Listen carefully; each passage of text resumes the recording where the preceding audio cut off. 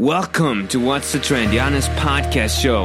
On the show, we talk about the latest trends today and present opportunities so you can take action. With daily episodes, all you need to do is tune in and give it a 5-star rating. We talk about the fundamentals of branding to build your brand and crush your business. We talk about business from a completely different side. Also about human behavior and provide valuable skills and mindset hacks. Every single week, we want to bring you real inspiring business practitioners on the show. My name is Nicholas Polito, who came from a small town in Germany to the United States. 1 year ago, I left everything behind to explore my potential and make an impact. Moved to Chicago, started with nothing, and now in the process of building a branding agency. As a brand designer with passion for design and businesses, I help businesses to build their brand. We, as a team, provide the all-in solution for branding and a solid action plan. For more information, check out our website. Thanks for tuning in. The episode starts now. Hey everybody, what's going on here? Back again on the podcast show. What's the trend, guys? Thanks for tuning in, by the way. And if you have not subscribed and all that stuff and it's completely new to you, please give us a rating because we depend on it. Join the Trend Spotter group on Facebook. We're building a huge community where you're a part of that, and we'll talk about those trends. And today, we're going to talk about virtual entrepreneurship. And for most people, because I know a lot of you guys are a little bit older in the scene and maybe are not into that kind of stuff. Maybe you believe in that traditional stuff, physical business, which is completely fine and which is necessary, by the way, to create some opportunities. So people can go to work and they have a really cool company they can be a part of. But what's also out there, if you're not that kind of a person who goes out there, which I believe when it comes to virtual entrepreneurship versus entrepreneurship in the sense of that you have an office, you have all that stuff, you have all these divisions, you're building it up, which is mainly for a lot of people to go. But at virtual entrepreneurship, you can start off, and that can be a really easy thing to do, to set up, and it's not so much of a hassle. So why don't people do it? Because, matter of fact, small businesses are declining because there's this common myth out there, at least under Americans, that it's so complex to start a business and they don't know what they're doing and there are all these barriers to get in, which is simply not true. Everybody can start a business. Everybody can be an entrepreneur. And it depends all upon the size you want to build. If you want to be a one-man show, be a one-man show. You can start a virtual business literally right now. It has never been easier. You can start a business now by just simply registering for a government account, checking your numbers online, opening a bank account, just having a website and all that stuff. That's really simple, and it's a low cost as well. It's never been easier. I mean, in the past, there was no virtual entrepreneurship. You had to have all these things in place like HR, health insurance for your employees, accounting, IT support, with these badass, I don't know, I was told a lot of crazy stories by these old folks, like, yeah, you don't know how it was, like, back in the day where we had a room full of computers, whatever, and sounds horrible to me. And then you have these virtual payroll companies right now. You have virtual assistants that makes the process so much easier. If you're out there killing it and you need to have some people working with you, they literally could be from anywhere, could be located anywhere on the planet and helping you out, building your business, running your show. And it's really easy to set that up, and a company credit card and all these other stuff, and website and all this stuff. And through an internet search, I mean, it's insane. You can literally find every answer to your business, every solution. You can figure that out. Even either you find the information, educate yourself about all those things, which you should always do. And second, you could find people who are able to solve your problems. So if you have any problems, first of all, if you have any problems, reach out to me. And I know people in my network that can help you out. And that's what I'm trying to do and building up. Actually, I'm not trying it. I'm doing it right now. So if you have any questions, let me know.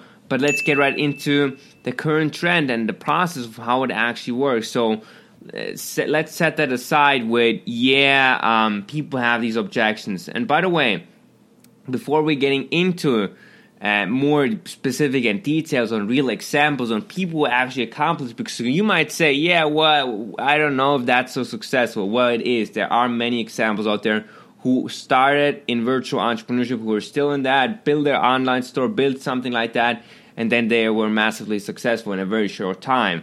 And that's out there. So I will go into these examples in a minute, but now I want to address this quick minute. Take this moment here and talk to the people who are a little bit older, not to the young guys, because the young guys either you're lazy or you're not, and either you work in it or you're not. But anyways, you have the skills that are needed to succeed in the new generation of social media and virtual entrepreneurship. You can pull it off. You have the tech-savvy skills. I know for a fact that most people do. And those who are not that much of successful and not that driven with the mindset, because recently I had a discussion with a friend of mine, and he told me, like, Nick, you don't understand.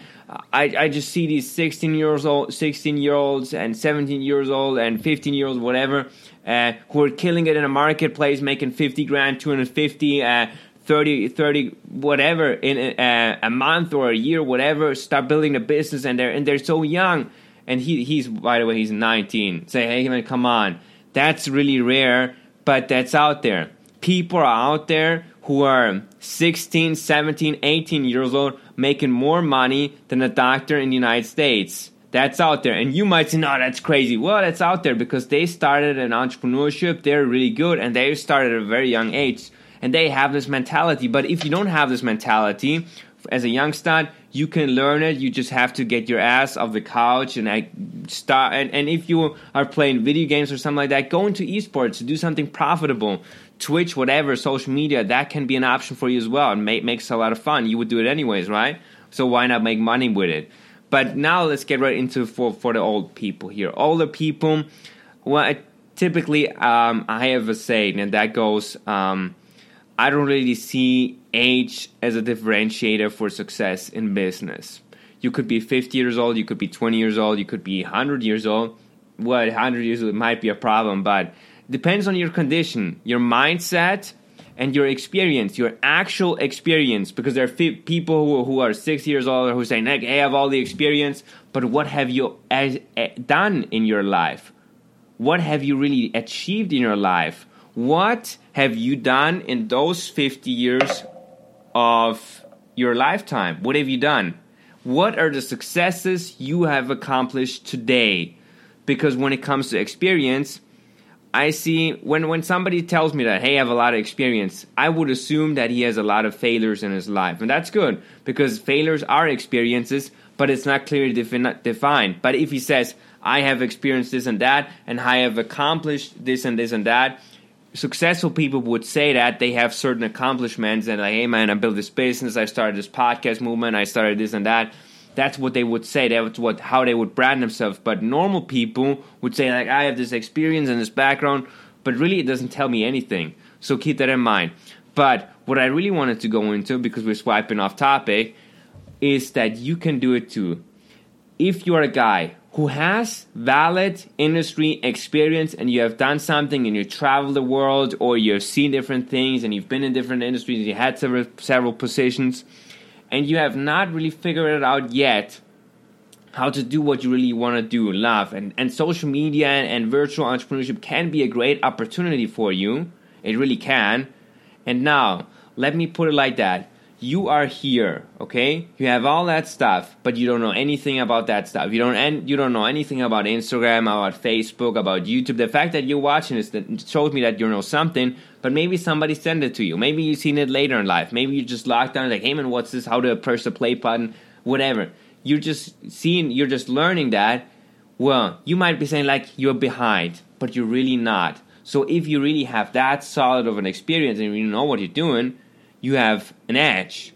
You just have one obstacle, and that's learning the new technology, getting into it. And somebody can teach you that. You can invest into courses. You can invest into just figuring it out by yourself. I would really invest into courses at that age specifically. But if you really want to learn it, like, dude, you can still learn it. You can learn these tools, these new strategies, listen to podcasts, listen to all these, consume the videos, whatever. and really study it in detail. And once you're really good at that, you can really crush it and make a substantial income for yourself and build a substantial business in virtual entrepreneurship. You could be a 60-year-old guy starting a virtual entrepreneurship within the next 5 years. He hires people who are younger than himself. I would always hire younger people because they kind of keep you a little bit younger, a little bit more fresh, and they make you aware of the latest trends today because you're not going to be able to see everything. You're not like Gary Vee kind of lifestyle who was always in that space, but you need to get adjusted to the new settings. So you can learn that. So now in comparison, let's say there was a young dude who was really, really capable, talented, and skilled in that area of he knows what's going on with SEO, digital marketing, social media, Instagram. He's really great at that. Now he has for sure an edge right now, but if you learned all that stuff, he does not have necessarily. You could out-earn him because you have that experience. He does not have, because there's no way in that fast of a time he could get all that experience in. He needs to walk the way himself, right? So you have an edge that you just are aware of. And if you don't do anything about it, it's entirely your fault. It's entirely on you if you don't take opportunities and you don't see them for what they are, because it's a big opportunity, social media, for a lot of experienced guys to share their knowledge, to share their experience on this platform. So please do it, and because there are no barriers. It's just something that you are perceiving, and it's like, hey man, it's so hard. It's not, okay? It's really not. And anyone with a computer can start a business, and I'm sure you have a computer, right? I'm sure you have something like that in place. And if not, well, let's go and get something like that. So obviously, there are some current disruptions in the marketplace with all that virtual reality, with all that virtual entrepreneurship. Virtual reality is another thing, but for matter of fact, the food industry is getting disrupted with virtual entrepreneurship. There are common things, apps like Uber Eats, Groupon, all these different things that replace traditional restaurants, where it's kind of easy for you to pick it up, get it delivered, and even there are websites where you can really order your entire meal and they prepare it. They don't have a place you can go to. They just do it for you and they ship it to you. That's really cool as well. And obviously, virtual entrepreneurship has really allowed a lot more women to pursue their dreams and build an existence for themselves while being a mother, while being a little bit overlooked by the corporate world. They can really crush it in the business world, in virtual entrepreneurship, and as well as in entrepreneurship, traditional, right? I mean, there are really famous entrepreneurs as Arianna Huffington, who built that blog with Huffington Post, and now it's a really great company, media company. And they can set their own schedules, and that really gives them a lot of flexibility to succeed in the marketplace. And I find that really inspiring, and I'm rooting for it.